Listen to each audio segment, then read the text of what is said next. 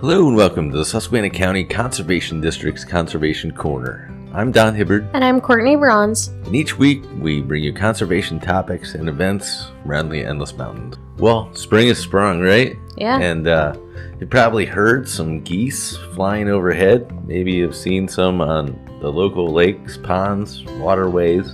So today we wanted to talk about geese because even though we see them flying south for the winter, visiting our local waterways, maybe you just don't know that much about geese. And in fact, we're going to specialize this particular show on Canadian geese. So let's get right to it. Yeah, so I'm sure everyone's seen a goose before. I'm sure you know what they look like. If you haven't, they're the large, plump birds that have long necks and that white chin strap. Yeah, so their bill, head, neck, feet, and tail are a dark black color, and then their upper parts are that grayish brown color. So the adult males weigh about 9 pounds. Females are slightly smaller. Both sexes look the same, which is actually different for them because most birds, the male and females, actually look different. Yeah, there's usually a colorization difference at least. Yep. Their legs are set further forward than ducks and swans, and this allows for them to walk and graze on dry land. And they have these fluffy down feathers close to their body to create dead air space, and this helps to keep them warm during the winter months. That's why you want to hug the little ones, but don't. They might hurt you. Yeah, they're pretty mean. Yeah. Turns out there's 3 distinct Canada goose subspecies in Pennsylvania. So that's one thing that I didn't know before starting this show. There's 2 migrants that breed in Canada, and a 3rd subspecies that breeds right here in state. So the southern James Bay population, they'll migrate over western Pennsylvania. The Atlantic population, they'll migrate over eastern Pennsylvania. And then, just like I said before, there's the 3rd subspecies known as giant Canada geese. And they're non-migratory. They'll actually breed and overwinter right here in the state. This population of non-migratory geese, it's really grown significantly. Prior to 1935, no geese nested right here in the Keystone State. So, so if you're around before 35, you didn't really see any that kind of hung out in the state. So Canada geese like a variety of habitats. Honestly, if you've been outside, especially this time of year, you've probably seen or at least heard one. They like water, grassy fields, grain fields. They're particularly drawn to lawns for 2 reasons. One, because they can digest grass, so they like to eat it. And when they're feeding with their young, large wide open spaces allow them to watch for predators that could be approaching. So they're especially abundant in parks, airports, golf courses, or other areas with expansive open areas. Canada geese migrate south from their northern summer habitats for several reasons. They need open water where they can swim away from land-based predators and dive for food. And if lakes and ponds freeze over in the winter, they have to leave and go to a warmer climate. And the peak fall migration for Canada geese occurs during September and October. Because Canada geese like to return to the places they were born, they'll fly back to where they were born during the spring. Yeah, so like we were talking about before, not all of the Canada geese migrate. Those that make their summer homes in Canada and the northern United States do. So many Canada geese that are year-round residents of their habitat, they're found in urban areas where the natural predators, they're not really there. They've diminished. And also, you can see them where there are man-made bodies of water that they're more warmed than usual, and so that's where you'll see them hanging out because the water doesn't freeze over. So during migration, Canada geese, and you've seen this, I'm sure everybody, if you're looking up in the sky, you've seen this, the V formations, right? So that's what they're famous for. Each bird flying in line a little bit behind the other.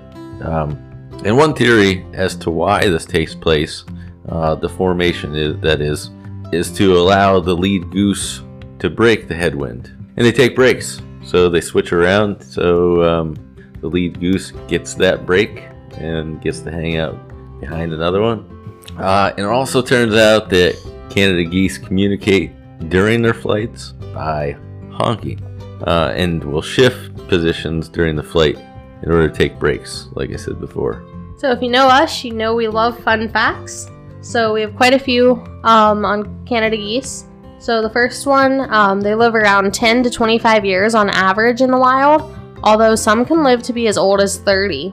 And one goose lived to be 40 years old in captivity. Canada geese, they'll mate for life, and they'll begin searching for a mate somewhere between 2 and 3 years of age. And this next part, and we kind of have maybe some discrepancies about, but what I found was if a mate dies, a goose will try to find another mating partner. You maybe heard it a little bit different.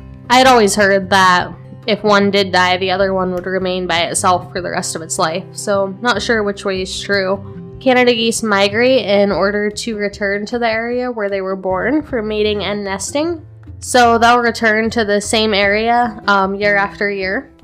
Baby geese, called goslings, they're incredibly impressionable, and they'll follow virtually anything that moves. Sure, if you've worked on a farm or you're a farmer, you know, chances are if you have a goose population on your farm somewhere, maybe a baby gosling has done this to your tractor or farm equipment, but they think it to be their mother. So they've been known to follow dogs, ducks, humans, farm equipment, that type of thing. So it's cute to see, definitely. Less than 24 hours after they're born, goslings will be led to water by their parents to learn how to swim. And they're actually able to dive 30 to 40 feet underwater by the time they're 1 day old, which is crazy. Yeah, it is. I never even heard that fact before. No, I feel like a little gosling would get ate by like a bass or something. Yeah. You might know this one as well. So Canada geese will violently attack anything that they sense as a threat to their goslings. That includes humans just walking by, trying to be kind to geese. As they become more independent of their parents, groups of goslings may join together, forming gang broods of up to 100 goslings. The goose gang.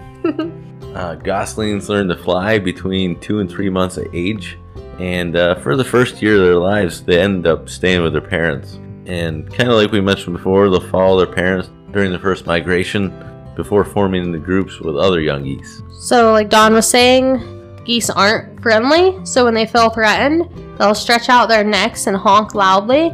They may also hiss, bite, and slap at the perceived threat with their wings. Turns out, once every year, typically during warm weather, the geese will molt their feathers and they'll be unable to fly for a period of about 6 weeks. During this time, they'll stay close to the water in order to have a means of escape if a predator comes around. So we hope you learned some new things about Canada geese. With that, we do have a couple of events. So one is Mammals of Northeastern Pennsylvania, and that's at Salt Springs State Park this Saturday, March 26th at 1 p.m. Pennsylvania Game Warden Ben Rebuck will bring specimens for discussion, and that'll be in the carriage barn. The fee is $5, and members and kids can attend for free. Alright, and the other event we have to mention is part of the Get Outdoors Susquehanna County series that the district's putting on. It'll be going on for the next 10 months. And that'll also be held on March 26th. The time will be from 2 to 4. And I am actually leading the hike that day. And we'll be going to Woodburn Forest Preserve. And we'll be doing the loop there, the Hemlock Loop, which takes you down by the swamp. We'll be stopping at the observation point, which overlooks the swamp. We'll be walking through some older forest and making a bunch of stops along the way. So be sure to check that one out. Again, that's March 26th, this coming Saturday from 2 to 4. And be sure to meet at the parking lot right along Route 29. Well, I guess that does it for today's show. If you have questions related to our shows, you can contact the Conservation District by calling 570-782-2105. If you missed a portion of today's show, you can go to our website, www.suscondistrict.org, and find our Conservation Corner page with past episodes, links to information about past episodes, and a contact form where you can reach out and ask questions or make comments about the show. You can even suggest ideas for future shows. You've been listening to the Susquehanna County Conservation District's Conservation Corner. I'm Courtney Bronze. And I'm Don Hibbard saying, enjoy the outdoors.